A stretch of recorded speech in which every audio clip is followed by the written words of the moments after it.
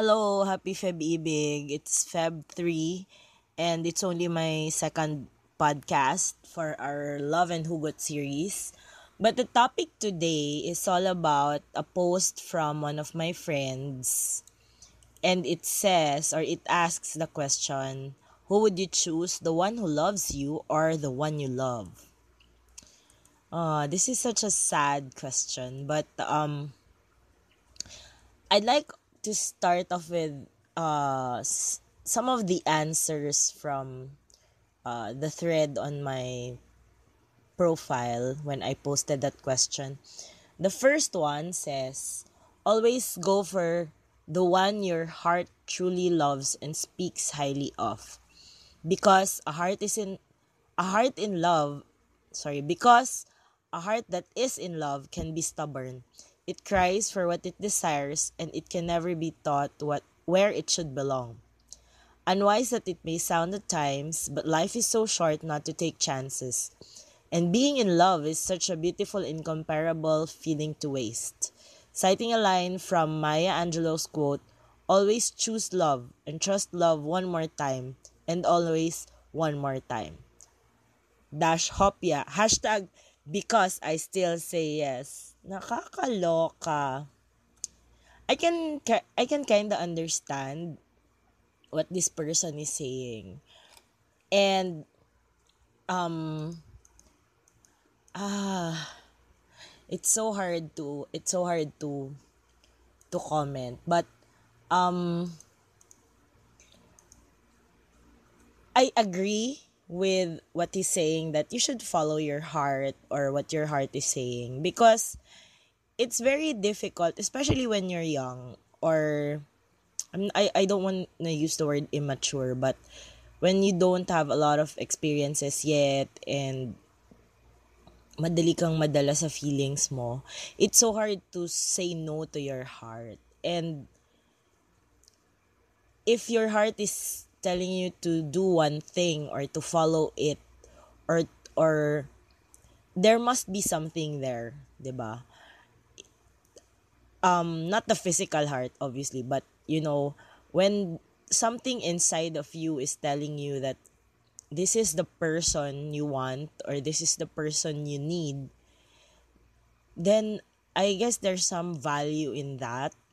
But as I think as we grow older, ako at least when I grew older, I realized na your heart will always be telling you to do something, but it's not always necessarily right. But there's always wisdom behind that, what your heart is saying. And you can always follow your heart, but be a bit precautious, or be a bit cautious, sorry. But, and don't just, wag masyadong magpadala. Trust your heart, but don't always give it your all. Kasi, I don't know, it might sound selfish or praning, but masakit masaktan paulit-ulit. And then there's another person who commented in another thread with the same question. The commenter said, does it always have to be two different people? And my friend replied, yes. But I think in the context of this question, obviously, these are two people you're talking about, a different person who loves you versus the person that you love. But it's not always different people. And I guess this question also leads to another question eh. Yung, well, not naman leads, but medyo related is, what do you follow by, your heart or your mind? Ako, when I was younger, please lang sa mga nakakaalam, to the people who know what happened, or who the people are in, who the involved people are. Tama ba yung grammar ko? Anyway, please don't comment na lang kasi nananahimik na sila sa mga buhay-buhay nila and we're all friends. Anyway, when I was younger, I had this kind of dilemma. Not naman boyfriend, but when you're really young, feeling mo you're so in love. Oh, ito na talaga yung tao for me. But there was this person who was mabait siya talaga. I mean, a bit immature. Lahat naman tayo immature at some point in our lives. And I was attracted to him somehow, yeah. Because, kasi nga mabait siya and I knew that he liked me. But, I like this other person better. Kasi, I don't know, there's something about this other person that we just really get each other.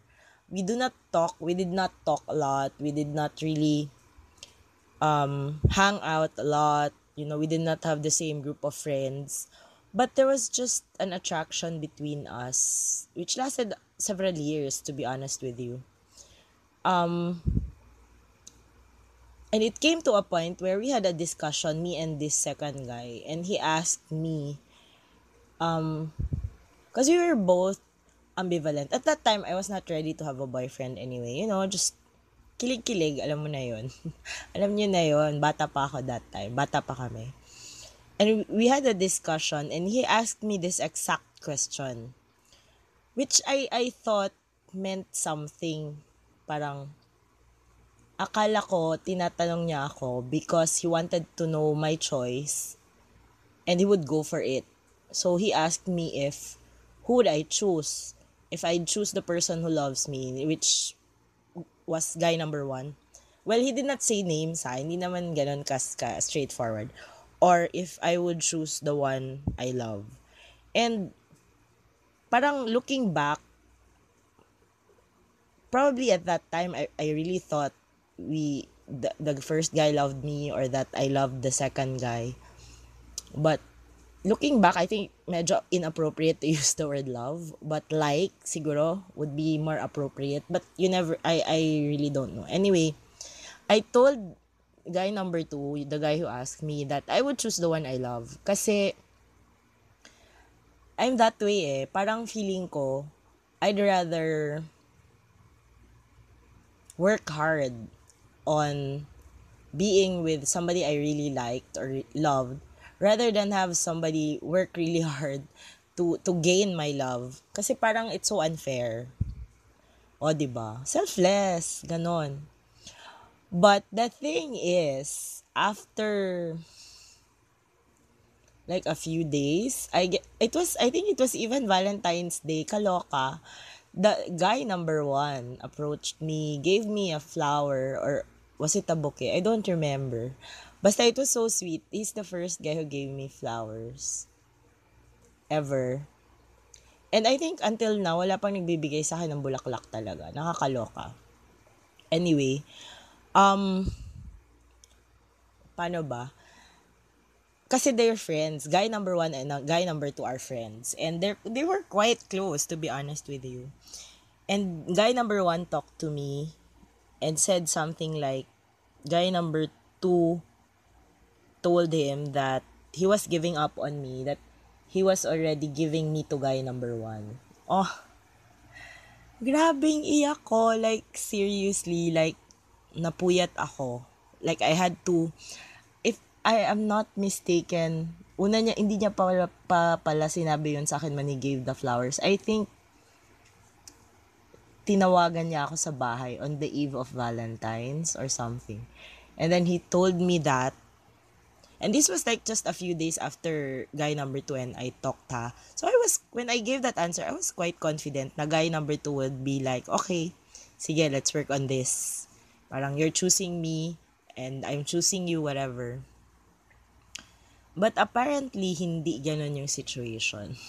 So, he gave me to guy number 1. Parang, hindi naman give, parang baduy. Yak, pagmamayari lang. Parang, he let go of me and gave way to guy number 1. And, years after when we talked about it, guy number 2 told me that he did that because he felt like guy number 1, I would be better off with guy number 1. Because nga, guy number 1 was good guy talaga. And guy number 2 was not yet, I guess, he liked me, but he was not 100% all in pa. Or he was not ready, whatever.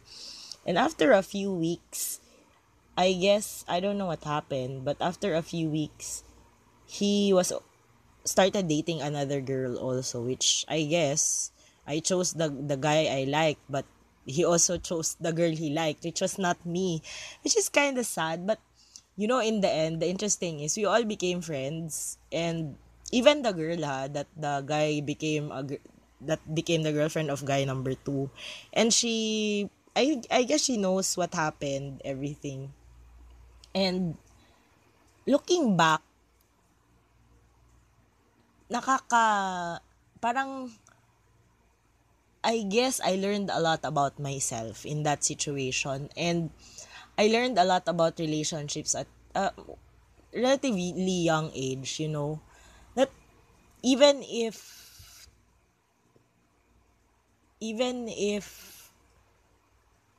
you think something or somebody would be good for another person, it's not necessarily true. And I did not end up with the first guy simply because one of the reasons was I did not understand why they had to talk behind my back. Parang it's such a movie scene, 'di ba? Nag-usap talaga sila, ganon ganon. And even if he was a good guy, he's a very good guy. Until now, sobrang bait ng taong to. I guess he was not what I needed at that time. And until now, several people already asked me this question. If I regret rejecting him, I would say no, because he ended up with somebody who's perfect for him. And while I'm still single until now, many, many years after, like decades after, I don't think it would have really ended well if we had pursued something, because feeling ko kawawa siya. He would end up kawawa if we had ended up together. I guess the wisdom here is, and over the years I've learned this, that if the person you love is not the same as the person who loves you, either you can make the choice and go all in, commit to whatever choice it is. Like, if you choose the one who loves you, you can easily, it's not easy, but you can make the choice to love him or her back. Because at the end of the day, love is always a choice. And if there's tension between the person you love and the person who loves you, or if there's a disagreement between what your heart is saying you and what your mind is saying you, then something is not right. And it's probably a good time to think back, to think about it. Because if it's the right kind of love at the right time, I guess it does not have to be so hard, really. So there you go. Just, when you, at the end of the day, whatever choice you make, you have to do it wholeheartedly, or even if you have any doubts, you have to go all in. You have to commit to it and to make the choice every day to be with the one who loves you, and to accept, or to be with the one you choose, not necessarily the one who loves you, but the one who you choose, and to make that decision every day to love that person. But also not lose yourself in the process. Because at the end of the day, you will not be able to give the right kind of love if you do not love yourself enough, or if you don't take care of yourself. Wow. Oh my god, I feel so profound and mature. This is very, very long already. But since I mentioned flowers already, check out my friend's flower shop. It's a new one. It's online. It's called Eufloria. EUFLORIA. Eufloria Philippines. They're on Facebook and they're on Instagram as well. I'll post the links in the write-up. Again, thank you for spending, oh my God, this is almost 15 minutes. Thank you, maraming salamat for listening to me, for ramble about a very emo or senti or hugot topic. And do send in your comments, your suggestions for love and hugot topics. Don't forget, Feb 13 and 14, love and hugot desserts will never break your heart at Yellow House Coffee along Mapa Corner, Mabini Street, 4 p.m. to 8 p.m. See you there.